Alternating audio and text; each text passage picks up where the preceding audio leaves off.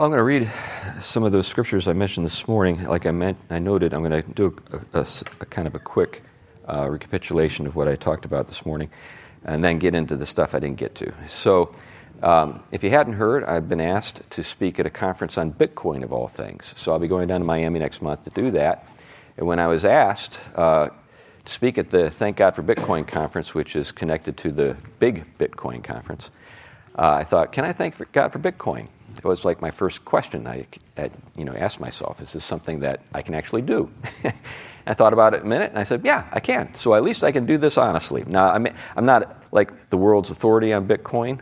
If you were to quiz me about a number of the technical matters related to it, you'd be disappointed in my response. So what do I bring to the matter that's perhaps worth hearing? And that's where I want to start. And I'll begin with a few of those parables that were mentioned. The first couple are very short. They're found in Matthew's Gospel, chapter 13, beginning at verse 44. The kingdom of heaven is like treasure hidden in a field, which a man found and covered up. Then, in his joy, he goes and sells all that he has and buys that field. Again, the kingdom of heaven is like a merchant in search of fine pearls, who, on finding one pearl of great value, went and sold all that he had and bought it. Now, another parable, this one's a little longer. This is the parable of the dishonest manager. Perhaps my favorite parable in the Bible, and the most perplexing to most people. I guess that's maybe the reason I like it so much, is that it seems so counterintuitive. He said to his disciples, there was a rich man who had a manager, and charges were brought to him that this man was wasting his possessions. And he called him and said to him, what is this that I hear about you? Turn in an account of your management, for you can no longer be a manager. And the manager said to himself, what shall I do, since my master is taking the management away from me? I'm not strong enough to dig, and I'm ashamed to beg. I have decided what to do, so that when I am removed from management, people may receive me into their houses. So, summoning his master's debtors, one by one, he said to the first, how much do you owe my master? And he said, 100 measures of oil. And he said to him, take your bill, sit down quickly, and write 50.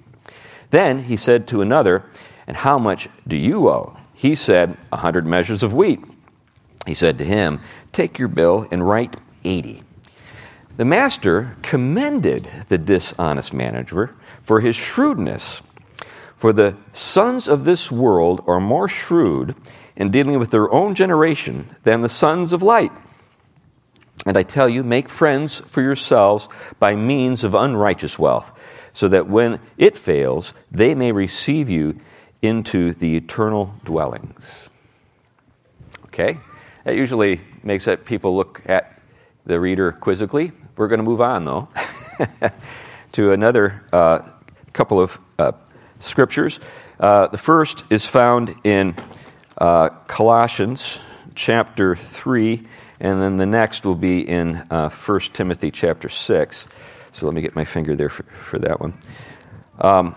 So here, the Apostle Paul, is summing up a number of things that need to be put to death. So he says, beginning in verse 5, put to death, therefore, what is earthly in you, sexual immorality, impurity, passion, evil desire, and covetousness, which is idolatry.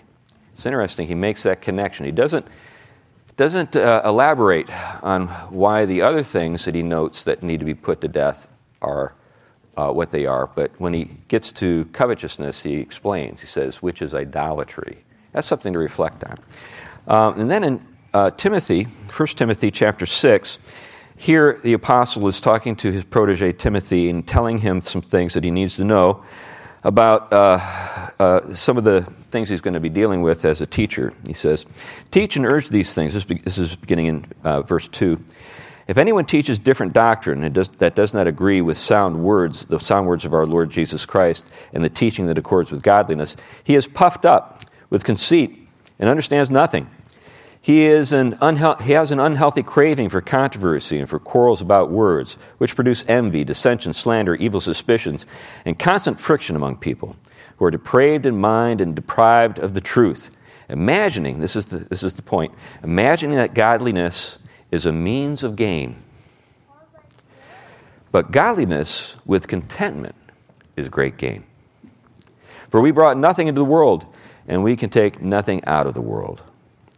And then he goes on to elaborate what are the necessary things, and they're the things you'd expect. So, godliness with contentment is great gain. Now, these are important things to keep in mind because we're going to talk about wealth, we're going to talk about money and its proper use. But with these warnings in mind, because we're dealing with something that's very potent, that has a real drawing power, that has a way of bringing out the worst in us. There are things that we would never suspect that we were capable of, but when money is introduced in great heaping amounts, people do all sorts of things that they couldn't have imagined doing. You know, you've probably heard all the stories about the guys who hit the lottery. You know, they were just doing great until they became multimillionaires and then ruined their lives. All the people they thought were their friends, they discovered were not really their friends. And they, end up saying something that it's hard for us who've never hit the lottery to imagine. I wish it never had happened. Stories like that get told again and again because of the power, the spiritual power of wealth. Now, this particular conversation tonight is within the framework of a situation we find ourselves in our world that's a bit, I think, unexpected as well. I think a number of us have kind of grown aware over the past few years. Things are getting kind of weird in our society. People are calling things that are just obviously evil good and things that are obviously good evil. And people are losing livelihoods and in fact, even being punished and fined for basically just saying things that are true and would have been acknowledged as true by any common sense person up, to 10 years ago or so.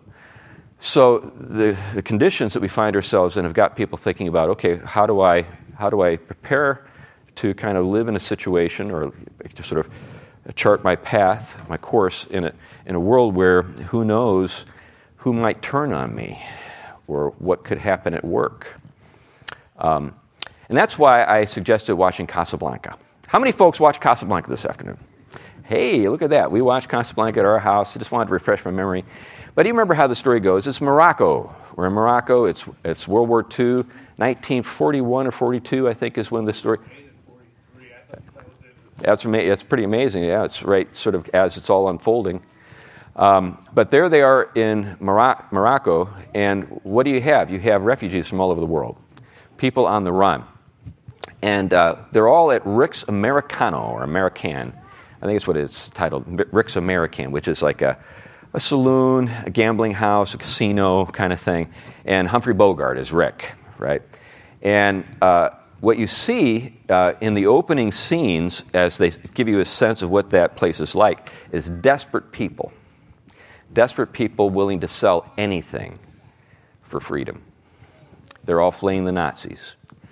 So you're in a particular part of France which is not occupied. So there's a little more freedom on the part of the French officials, but you can also see by their interactions with the Nazis that they're not really that free. They really have a powerful a political force that they have to contend with and comply with. And one of the more interesting characters in the story is Louis, who is the police commandant. And there's this interesting relationship between him and Rick in the story.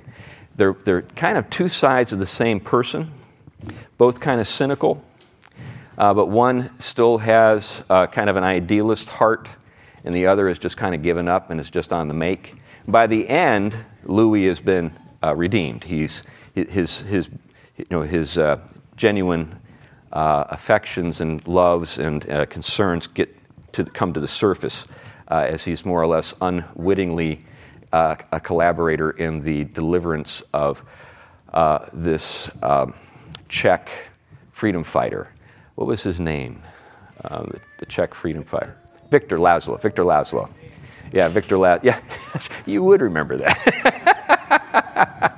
Victor Laszlo, who had escaped from two or three concentration camps, was like public enemy number one in the eyes of the Nazis, and they were all out to get them. But what you have is a situation in which you have a criminal organization that's taken over the government. That's really what we're talking about, the Nazis. And consequently, you're in a situation where really decent, good-hearted people are having to kind of take advantage of the black market. And that's what you have in the course of the story. You have these black market profiteers who are able to sell things that people want in order to escape papers, just different things, make connections and so forth, in order for people to get to Lisbon and get on the boat to America. And that's the other thing in the story. America represents freedom. It's the watering hole, the casino is named, the American. And throughout the story, of course, Rick is this, wise as a serpent, innocent as a dove character. And just intervenes at different points. There's this marvelous point where this Bulgarian couple, the woman comes to him and is begging for help. And, Rick is just like, yeah, well, bad things happen to lots of people. He's just got that kind of demeanor. And then she starts to explain that she can get the papers that will help them to get out of Morocco, or Casablanca, I should say. Well, it's in Morocco. Casablanca's in Morocco. Get out of Casablanca, but she's going to have to do a favor for the police commandant. And it's pretty clear what that favor is as she's describing it. And she's asking Rick, do you think that that's something that I can be forgiven for if I have to do this? And at that moment, you see Rick make up his mind what he's going to do. And he sets up the roulette wheel so that her husband wins all this money. And then everybody in the whole, in the casino know what he did for this couple. And they're all, just overjoyed. Because he's basically given them like thousands of dollars so they could pay off the official. But I guess the reason I want to sort of paint that picture is what you have is good folks who can't trust the authorities. Let that sink in. It's really hard for us to kind of imagine ourselves in a situation like that. But it's becoming more and more the case that we may actually find ourselves in a situation like that. What do you do when the people in charge can't be trusted to look after your interests? What do you do? Well, here, take this. We just discovered, so some of you know, most of you know, that our oldest son works at Covenant Presbyterian in Nashville where the shootings occurred. So that caused us, as officers of the church, to do a little research. And we discovered that if we had someone in our church who defended the lives of the congregants using a gun, our insurance agency would not cover it, would not defend us. Let that sink in. We'd be on our own. And there are laws that actually make it very difficult for people to defend themselves in our current situation. So it's possible that we could find ourselves in a situation having done everything right and in a lot of trouble. That's the kind of world that's emerging around us. So in light of all that, what do you do? So one of the things that you see in Casablanca is people are selling their most precious possessions at bargain basement prices in order to get out of town, get out of Casablanca. And they're like, handing over, thousands and thousands of francs and jewels and gold and just anything to get what they know is invaluable, what they're longing for, which is freedom. So which brings me back to the subject of the evening, the subject of what constitutes value. So this morning I talked about the study of value. It's in philosophy, it's referred to as axiology. And with regard to that study, philosophers have noted that there are two kinds of things, or two ways in which value can be thought about. There are things that have intrinsic value, and then other things that have extrinsic value. Things that have intrinsic value are things that you desire to possess that you don't use to get other things. In other words, they're things that are valuable in and of themselves. Health. Another thing you could think about would be knowledge or virtue, or in the case of Casablanca, freedom, political freedom. That's a good that you, if you possess it, you don't want to exchange it for something else. It's the end. It's the thing that you've exchanged other things to get, and that's what you see in Rick's casino. Is people they're exchanging the goods that they have, things that have extrinsic value, to obtain something that has intrinsic value. Now, what you have in those parables that I read to you about the pearl and the treasure buried in the field, in both of those stories, people sell everything they have in order to get the pearl or to get the treasure, right? In those stories. The treasure is the intrinsically valuable thing. What you possess that you give in exchange for it is extrinsically valuable. It's valuable insofar as it helps you to get things that you desire. So I noted this morning that the reason why I, as a pastor, philosopher, theologian kind of guy, actually has a good reason to speak at a conference like Thank God for Bitcoin, is that I represent the most valuable entity of all. God. What preachers should proclaim is that God is supremely valuable and that everything else derives its value from Him. With that in mind, everything else is relative. In other words, in some sense, its value is determined by its relationship to God. Now, we talked about money and what it is and how it works. Talked about it being a store of value and a means of exchange. And we talked about a couple of forms that money can take. We talked a little bit about precious metals and then fiat currencies. So precious metals, obviously things like gold, silver, and so forth. And what I noted is that one of the reasons why historically people who thought about this considered gold and precious metals, particularly gold, though, intrinsically valuable, is that in some sense they're analogs to the glory of God.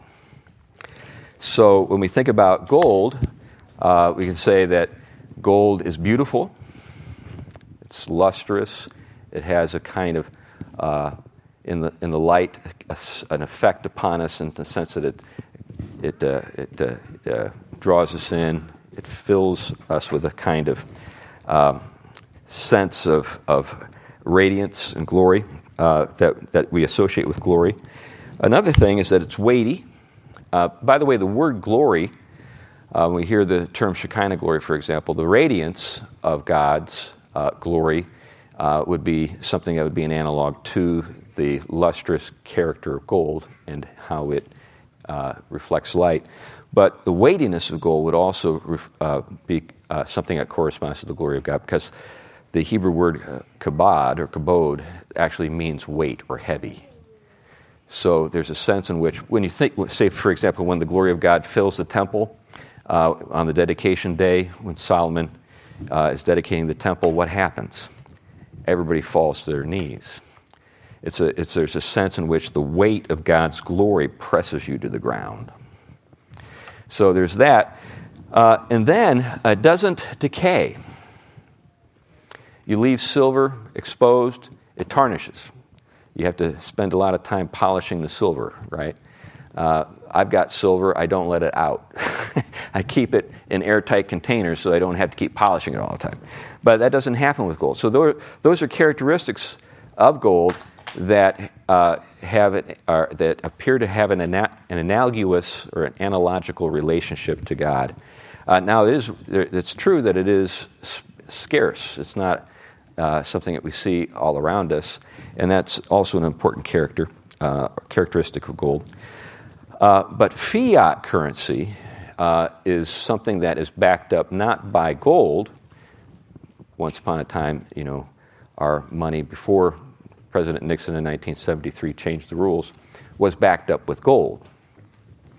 Now it's just backed up by the promises of the United States government to stand behind it, which means that what stands behind the money that's in our pockets, the currency that's in our banks, is the power of the United States government. So it's power. Now, that also is kind of an analogical relationship to God. God is powerful, right? But there's, I think, some important differences between the two, I think you can see. On the one hand, gold doesn't rely on the government for its value. It's just something that we as human beings acknowledge, and universally, across cultures all over the world, share our regard for it, and consequently it's kind of apolitical, you could say. And that's a problem from the government perspective, and that's why during the Great Depression, our government made rules about the authority of the government to confiscate your gold. I don't know if you realize that, but every licensed dealer of precious metals has to report every purchase of precious metals to the government. So the government knows what you got if you've got bullion. Now, if you're talking about numismatics, in other words, collectible coins, that's a different thing. And I'll talk about that a little more in a minute. But that's some things to think about as we think about how currency works or what it represents. So we exchange currency for things that we value, and then in some sense the currency itself is a store of value. And how that works is something that a great many people have theorized about, but it's almost a kind of mystical thing. We all know it. We all feel the power of it. But is it merely that it's some kind of arbitrary representation, or is there some sense through our common life that we recognize that money in some way actually does store kind of the creative and sort of contributions of people through their labors and their ideas, and in some sense is kind of part of a person's life. If you think about it that way, stealing is a kind of murder, because there's some sense in which your life is bound up in the currency and the possessions that you have. So, any thoughts or questions about any of that? Because I'm about to get into the stuff I didn't get into this morning. That's pretty much all recapitulating what I said earlier. Okay, well, let's dive into the next thing. Well, obviously there are problems. One of the problems, of course, is greed. When it comes to wealth, there is the prospect that we may substitute wealth for the one who is truly the object, or we're the object of our devotion, and who is truly valuable, and that's God. So, in some sense, wealth can come to represent creation and the powers of creation in human life in a way that draws us away from our source, our Creator, and the one to whom we should dedicate our lives. But the other problem with this, of course, is theft, and I already mentioned that. Don't store up your treasures on earth where moth and rust destroy. We see that in the Sermon on the Mount, Christ's warning. But also where thieves can steal it. So if you store up your treasures where those things can't get access or get at them, you're better off. You're more prudent. There are a couple of other things to keep in mind, though, with regard to money, and this is where we get into some of the technical things that do relate to Bitcoin. So, inflation. Inflation is something that we've all witnessed, particularly the last year or so. In certain parts of the world, it's a whole lot worse than it is here. I just saw, I think a couple of days ago, that the inflation rate in Argentina is 102%. So, over the course of a year, things are more than doubling in cost. Now, do the paychecks go up at the same rate? No. So what you have is an impoverishment, even though people may be getting more money to try to keep up with inflation. But what you find in situations like that is, as soon as the money comes in, it makes absolutely no sense to save it. What do you do with it? You spend it as quickly as you can, because the longer you hold on to it, the less valuable it is. Now, inflation can occur in a couple ways. There's a supply and demand, sort of a dynamic that can lead to an inflation of, prices when it comes to, say, real estate or something like that. So if there's great demand in a particular area and a limited supply, the prices, the cost, the asking prices are going to go up. You can't really expect people to pay for what they can't, pay. So usually that happens in places where there's some economic growth, and there are other conditions that are kind of leading to that constraint on supply. But the other thing is the debasement of the currency. Now, currency debasement goes way back. So it's not just those of us who live in countries where there are paper currencies that have this to worry about. This happened in Rome. They would just debase the currency by actually mixing in other metals into the coins, and people wouldn't know that until it was too late. So what you have in a situation like that is you have more and more currency, but it's losing value, and that's why things cost more, because the money that you give in exchange for the goods that you're trying to obtain is less valuable than it used to be, because there's more of it. It's a kind of supply and demand problem. Now we just have an increase in terms of the money supply. Now, there are winners and losers in an inflationary environment. Can you think about who are the winners and the losers in an inflationary environment? Yeah. You first get the money. Yeah, they're the winners. So who gets the money first? And even before them, the government. It's Federal Reserve. Federal Reserve creates more money. They sell the money to the banks. The money sends it out to debtors, people who are borrowing money. And so that's how the money supply increases. But there are people who are sort of benefiting by the new currency that has been created, and it's the early adopters, you could say, or the people who have access to it first. It's people who are further down the line who discover that, hey, I was kind of taken advantage of in this situation. Can you think of other people who let's think about losers, maybe some other people who are losers. Yeah. Savers. Yeah, savers or losers. Think about that. So I was with one of my old mentors, a guy named Don Fish, real estate kind of mogul in central Connecticut. And my son and I were with Don, and my son was looking at a property that Don was showing us. And my son said, hey, I'm trying to save up some money. I'd like to get a little more money saved before I take a step in the direction of getting another house. And Don looked at him and said, don't save. It's dumb. Now, why would Don say that?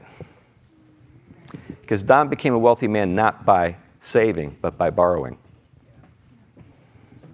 See, this is the logic that starts to kick in an inflationary environment. Why does it work?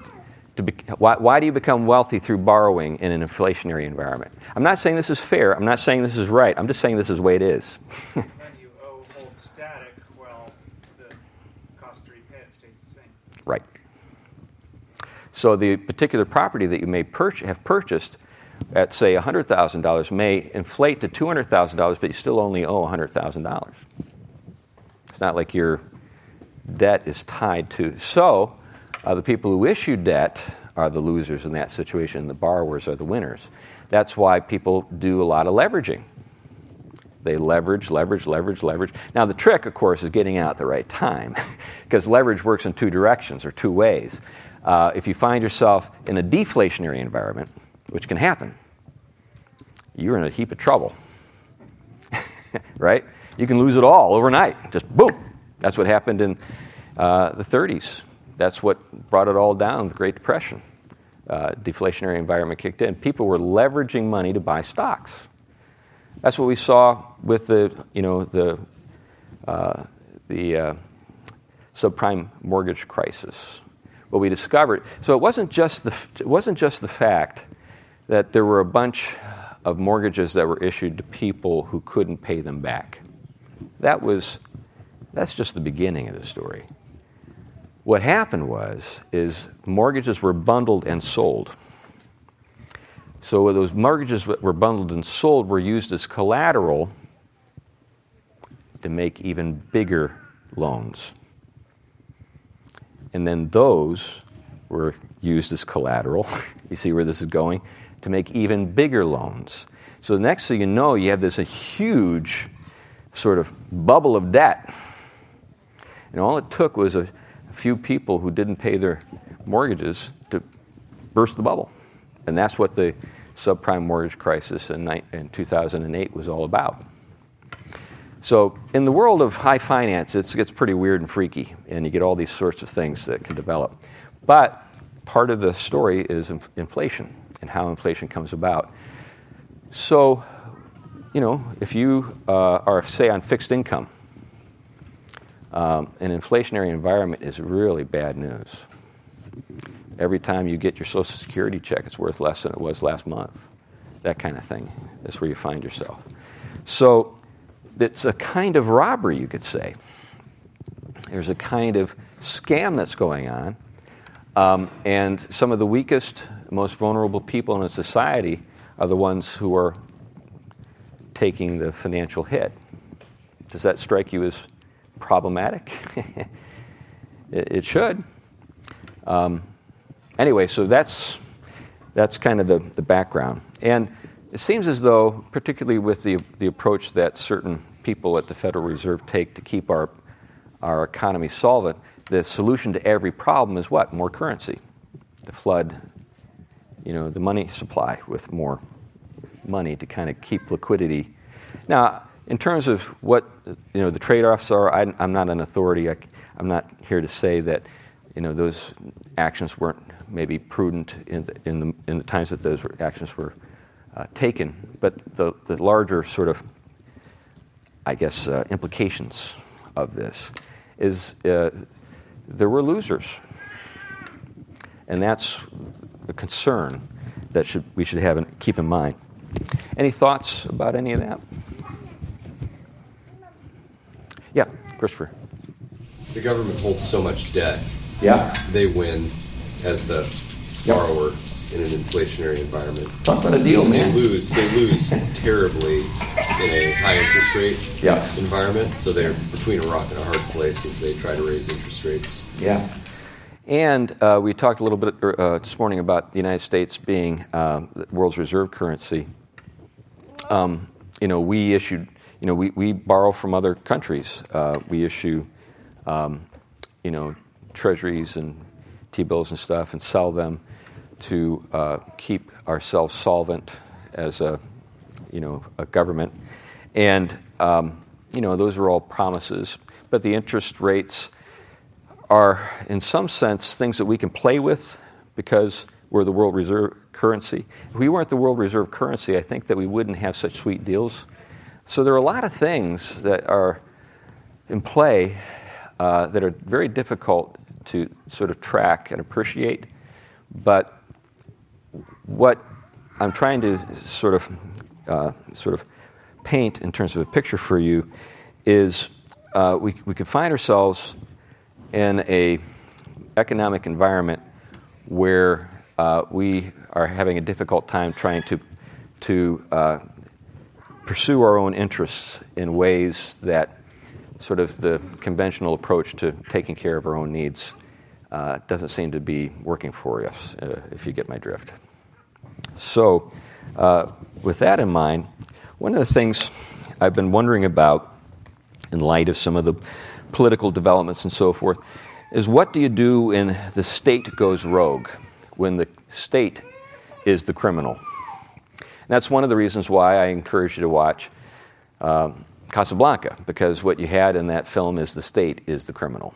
You have lots of criminals in the film, but you got some, but none of them are, as powerful as the Nazis. So when you have a criminal enterprise which runs the government, what do you do? What do you do with Romans 13, for example, when the policies, the laws are actually unjust and working against Christians? I noted earlier today that Augustine, the City of God, gets into that. Reflects quite a bit on the possibility that a government can become a criminal enterprise. One of the things that I've reflected on a lot is a set of strategies that I learned about that were put into practice by the great houses of Europe. So the aristocracy in various European countries has had to pass through or go through a lot of regime change over the last few hundred years. And what did they do to look after their own interests? So if you're living in France or you're living in Hungary or any part of the world where some violent political events have occurred, what's the strategy for navigating those times or getting out on the other side of those periods of history? And there were three things that these researchers discovered that essentially constituted the strategy of these houses, of these aristocratic families. So they invested in these things. One is land, so that was important. And it's good to have land in other places. Why? Because you might need to go there to get away from all those people that are trying to kill you back home. So you end up investing in land. Obviously, there are problems with regard to land. I noted this morning that when it comes to land, when you have sovereign territories, your ownership is always in some sense qualified by the authorities of the region who have a claim on the land that you own. The other two are gold and precious metals. And those are, great to have because they're more portable. You can kind of take them with you on the road. But they can also be confiscated. And then the third, which was really fascinating to me, is art. Also portable, not as fungible. Now, there's some interesting things that are going on in the world of investing. Have you ever heard of an organization called Masterworks, where you can actually buy a small portion of a great work of art? So you can actually be like, have like a 1,000th of a share in like Water Lilies by, Monet. So you can go on Masterworks and you can actually see these works of art that you can, purchase a small portion. So you can say, I'm an investor in this particular work of art. It's like being a lord in Scotland. You buy a piece of, foot of land and you become like a Scottish nobleman. You get this little, you got to live on a foot, a square foot of land. But you can say I'm a Scottish lady or lord. But those are the three things, and I thought those were intriguing. And each of those things, I think there's a story behind why those are things that you can rely on. But do you notice that the currency wasn't listed? It wasn't like you have a big vault of cash. Why? Some of the dynamics that we've been discussing. This morning I joked a little bit about Confederate currency, and Richard Giles objected that he would accept Confederate dollars in exchange for goods. Well, yeah, you're a pretty interesting sort of an anomaly, but you get my drift. There's a sense in which currency is always tied to the prospects of a sovereign power, and that's precisely the thing that you can't, or precisely the thing that's in question in a war or a revolution is whether or not that's going to be a place where you can store wealth in the currency. Any thoughts on any of that? This is actually, yeah, Mac. Going back to the inflation thing, I've wondered in the past if the prohibition for kings of Israel to not amass a lot of wealth for themselves was less about kind of just creating opulence than it was actually societal destabilization from inflation. Because we know that King Solomon amassed so much silver, it was like a commodity. And toward the end of his life, he had to use whips to get people to do the work to get the output he needed. Yeah, that's an interesting thought. Then with scorpions, yeah, so he made it worse. Yeah, and he kind of falls into the same pattern of behavior that you see in Egypt. When we think about Pharaoh, everybody really kind of was his slave. Pharaoh was the only landowner apart from the priests. They were the only other landowning body. So certain things that are instituted in Israel are pretty easy to contrast with what they had witnessed in Egypt. Other thoughts? Yeah, Jiho.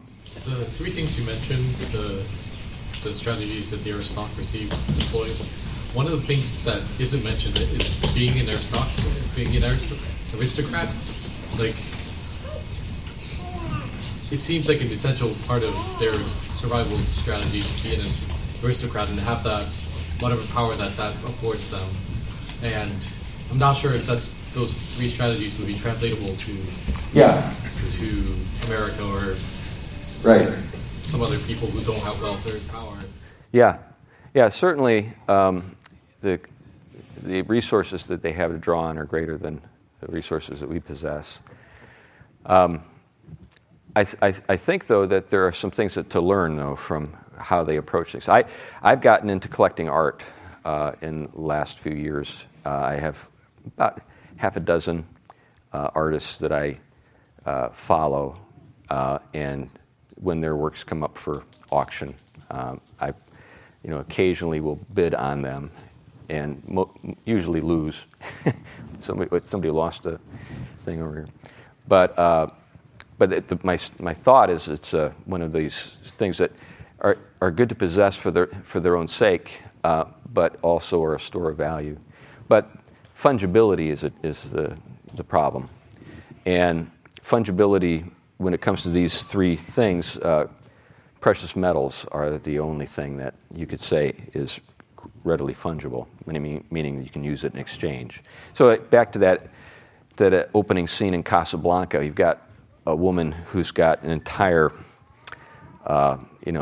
purse full of diamonds, and she's trying to buy documents that will let her emigrate.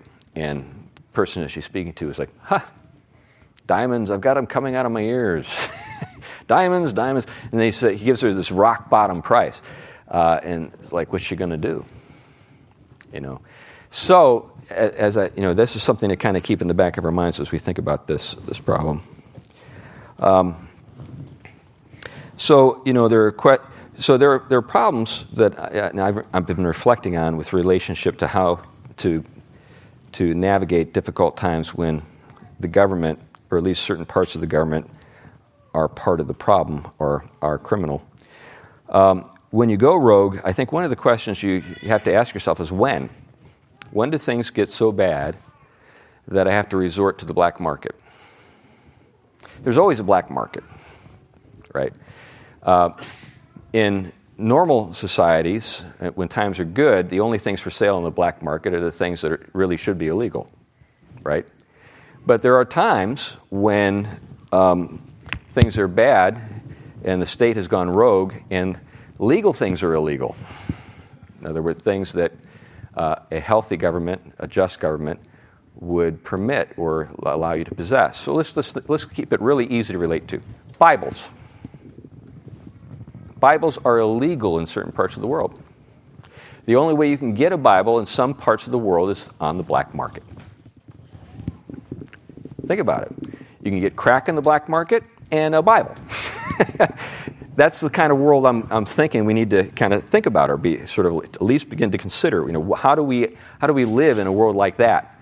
Well, one of the things it does is it puts you into some very interesting sort of environments. That's what you see in Casablanca. you suddenly have criminals and really virtuous people all in the same room doing deals with each other. And that's something to think about, you know. Then, you know, one of these things that also is worth thinking about is opacity. In other words, when it comes to, say, cash, when, you know, sometimes you'll hear somebody say, yeah, the thing you want that I've got for sale, I just want cash. I don't want check. I don't want a credit card. I don't do Venmo. Cash. Now, what does that usually mean? Usually means that this is not going to be reported to the IRS. That's what it means. You know, this person wants opacity, doesn't want transparency. Now, on one hand, that's kind of a thing that implies wickedness. On the other hand,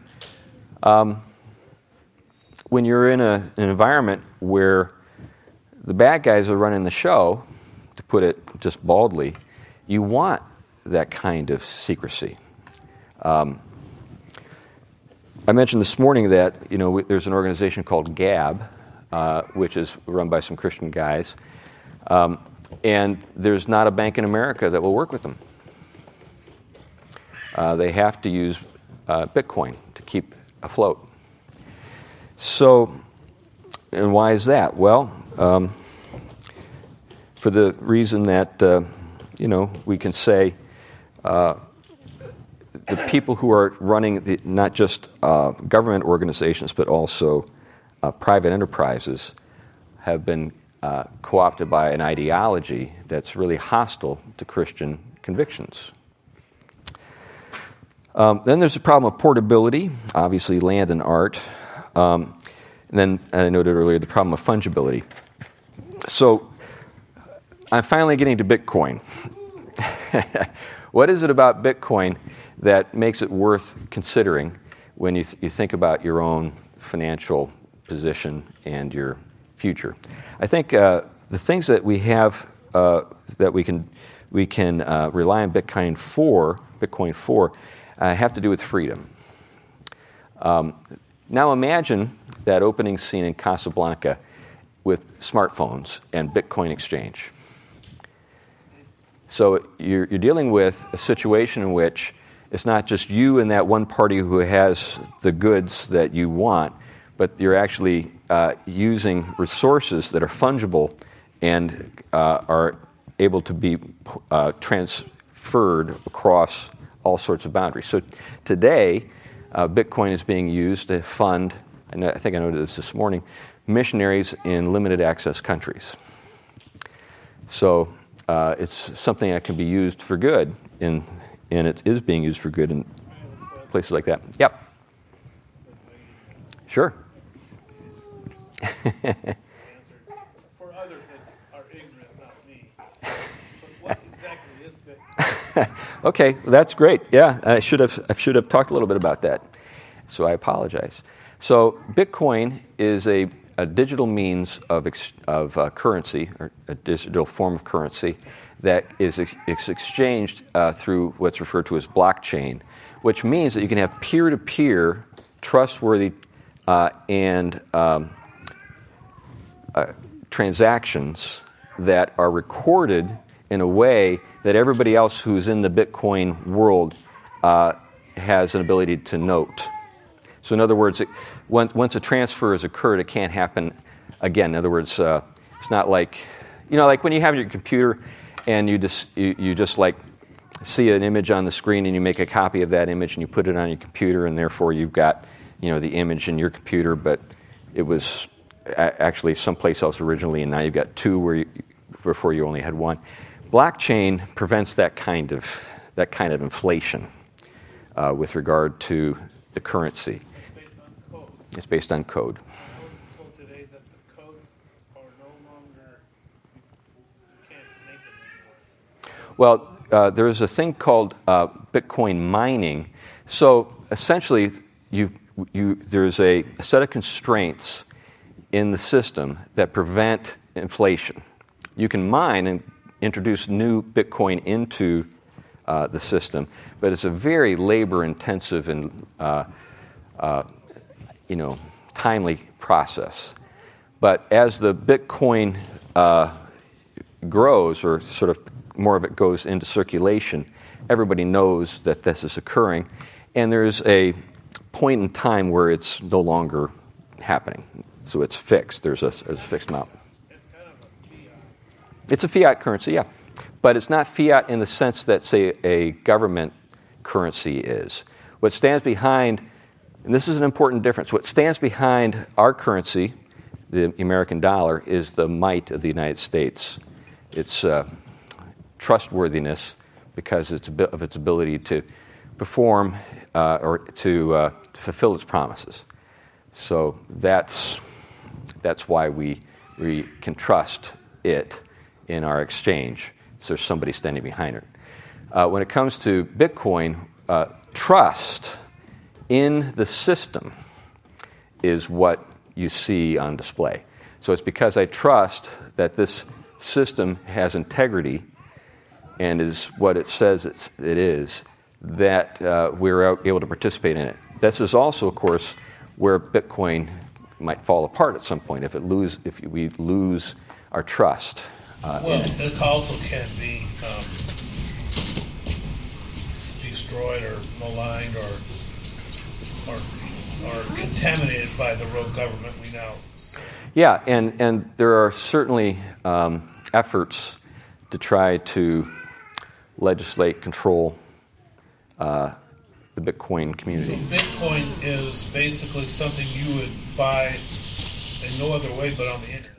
Yeah, it's something that can only be acquired through the internet. Yeah. How do you use it? You can use it just like you use any other kind of money. So like when you have your credit card, you can say there's a kind of digital currency that's being employed when you have a credit card. So when you swipe your card, it actually is, the information is being transmitted via the internet to your bank or to the lender. And there's a record of the transaction, and currency has been transferred from you to the person that you've purchased something from. If it's a credit card, of course, the intermediary would be Visa or MasterCard or whomever who's actually taking the liability on themselves, but then they're transferring it to you in the form of interest rates. That's how they make their money. Can you card at Safeway? What's that? Can you spend Bitcoin money at Safeway? Yeah. Yeah, there are ways to do it. So you can actually use Bitcoin. So, for example, Venmo is something that most of us have heard of, I think, at least a good number of people have. I use it all the time. You can buy cryptocurrency on Venmo. And then Venmo actually has a credit card, and you can actually pay your credit card with cryptocurrency. So in that situation, you're kind of dipping into both worlds. Yep. They also have that on WhatsApp on Cash App. Yeah, it's all over the place now, so it's becoming more and more sort of ubiquitous. You can just get it everywhere. So it's sort of like kind of my observation is this: it used to be back in the day before Apple Computer and Windows. The real tech heads would just take a lot of pride in the opacity of code. It's like, yeah, you folks don't know DOS. You're nothing. Right? And so they were very resistant to the democratization of personal computers and very resentful. They hated Windows. They hated Apple for making computers usable by regular people.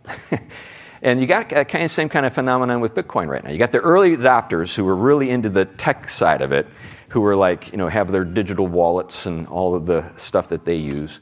And, they hear about stuff like Venmo, like, oh, man, all the riffraff are getting in now. Because it's a lot easier for regular folks like you and me to get into the crypto world. The most commonly ways of obtaining Bitcoin, though, your identity is tied to it. Yeah. And it's just like using your credit card or writing a check. It's not anonymous. Yeah, and that's another important part of it. It's so if you're looking for something that's opaque, then Bitcoin, cryptocurrency, is not probably the thing you want to employ. But if you're looking for something that's quick and fungible and recognized just about everywhere in the world, you could be in Africa, China, wherever, and you're just trying to get out of town quick, then Bitcoin can be really helpful.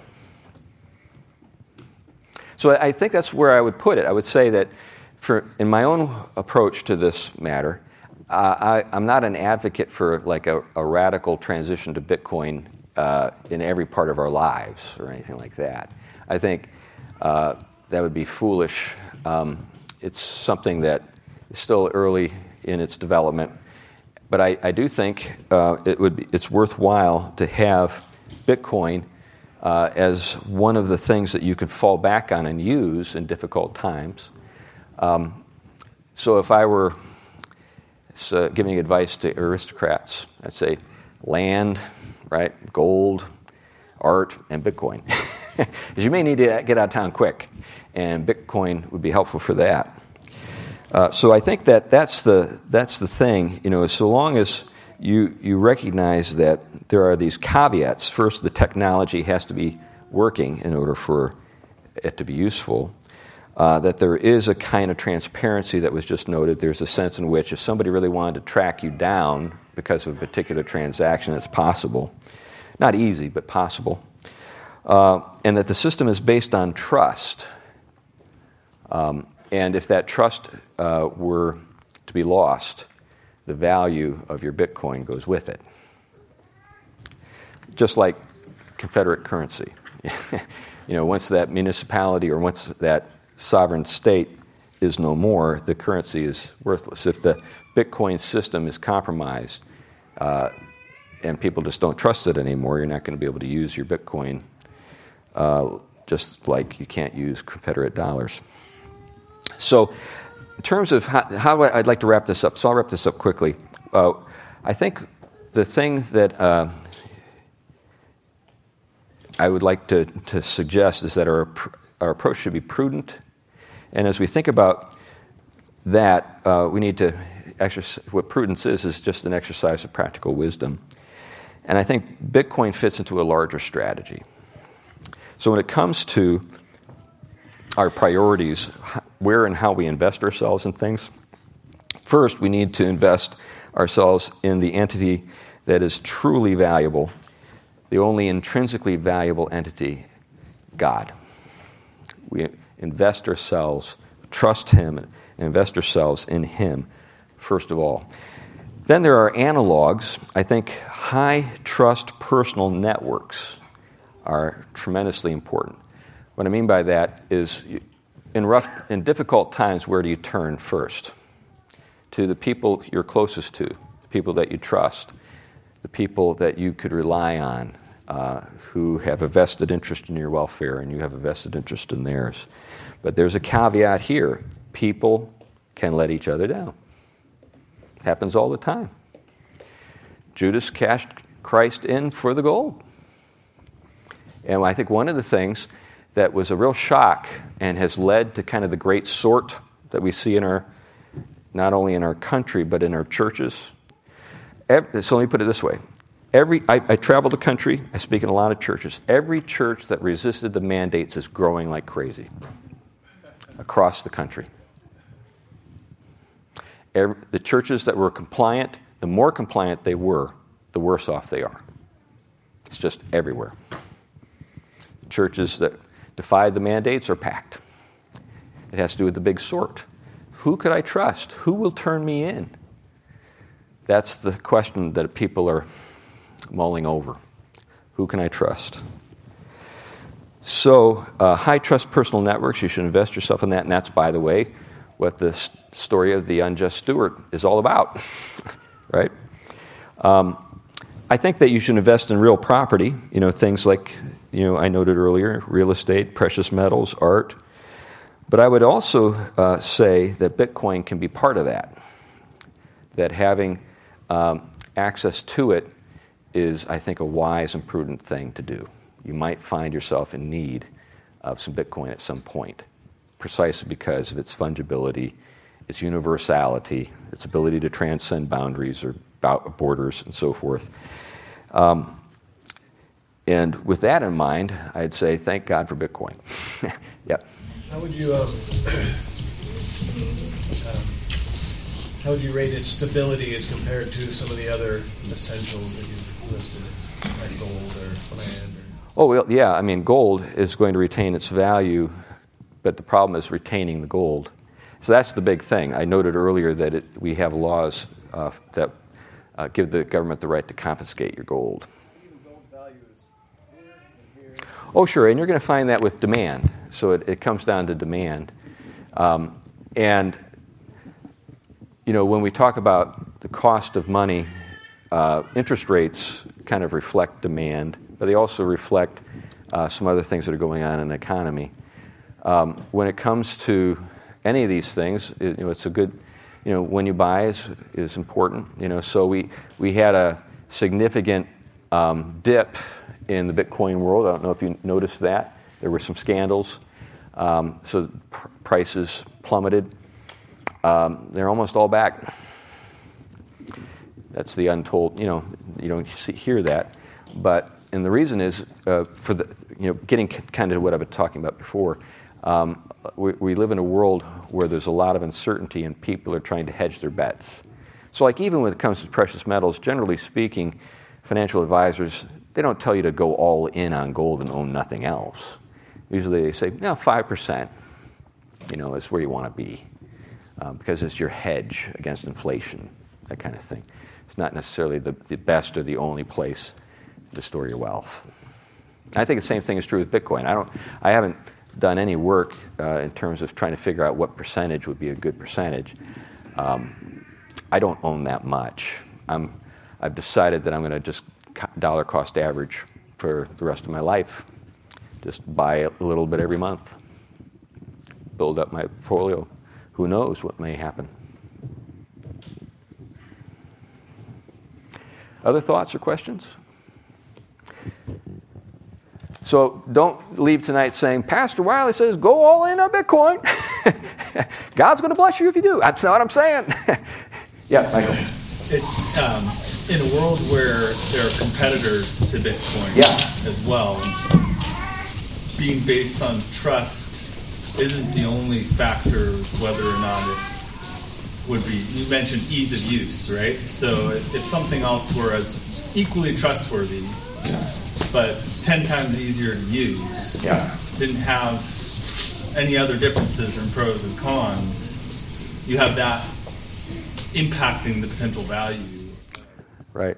Yeah, and I don't know what, say, the government's foray into this. There's been discussion about the government issuing its own form of digital currency. I don't know what that would do to it. So I own actually 4 different kinds of cryptocurrency. And some of the people who are provide the ability to purchase Bitcoin provide you with more than one option. But Bitcoin is kind of like the 800-pound gorilla on the block. Yeah, Jiho. Would you be comfortable recommending the church hold Bitcoin rather than dollars? That's a good question. At this point, no, I wouldn't be. I think when we're dealing with other people's money that's been given to the Lord, we need to take a very conservative approach. But when things get really weird, what is the conservative approach? And that's a great question. When you got like a super inflationary environment, like Argentina, is the most prudent, safest approach. Just put it in the bank. That's a tough call. And when do you make that call? A lot of wisdom needs to be. And then there's no such thing as risk-free life. We're going to make, everything. Trusting in dollars is a risk. Yeah. A little bit on inflation in our country. Well, I bought what do you call it for the ice? For the what? The ice that I bought yesterday. A pack of ice? Or? Yeah, just a case. It's a case of ice. And just a couple months ago, the case of ice was $8. It's like 6 packs of ice. Yesterday it was $14. So time to get into ice. I think you should invest in water. Yeah, so and as we think about these things, as I noted, there are two ways inflation can occur. One is limited supply and increasing demand, but then, and we can live with that. But the thing that's hard to live with is just simply the increase in the money supply, which brings its value down. I've never seen inflation like we're seeing right now. Not even in the 80s. Like I like sandwiches. And, a deli meat now was $5 a pound. Now it's $12. And think about who are the people who are paying a greater percentage in a way that hurts, their monthly. Yeah, it's people who have stationary income or fixed income, but also poor people. The lower you are on the economic ladder, the more this affects you. So, people who've got more money than they know what to do with, it's like, what's the price of milk? I don't know. Remember that line? I don't know, maybe that's an election cycle that's a little too far back. George W. Bush. Yeah. Just a reminder that, we live in a day of Federal Reserve banks, fractional currency, Keynesian economics that leads to all sorts of problems. But even before they had that, you did have financial disasters that impacted people greatly. Yeah. So God is always going to use our love of money to remind us that this is not going to be your tower of power here, right? It is not. And so it's just a reminder that even though we live, in days where there's greedy men who are manipulating things, creating these instability, this has gone on for a long time. Pretty much forever. Yeah, during the gold standard it was happening. Before fractional banking it was happening. Things like that kind of, you're right, I think God reminds us of our need for Him in times of financial crisis. Right? Yeah, this last one, we should wrap it up.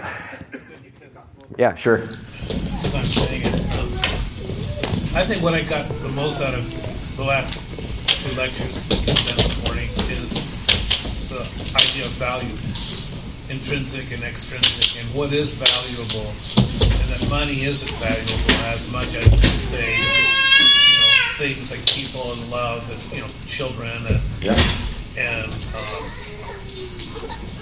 God really is the most valuable. So that's what I'm taking out. Well, great. That's what I was hoping for. I was hoping that people would see that when we talk about money, we're talking about extrinsic value, something that's good insofar as it helps us to acquire what's intrinsically valuable. Anyway, well, why don't we pray and we can continue talking.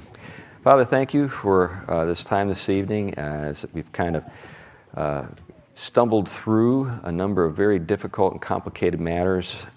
We pray, Lord, for wisdom. It's unavoidable that we're going to make economic decisions that have economic implications for us. We assess the value of things every day. We exchange something of value for other things of value in every interaction that we enter into. Make us prudent and wise. Help us make courageous and at the same time informed choices and take the right kinds of risks. And help us to do all of this to your glory. In Christ's name, amen.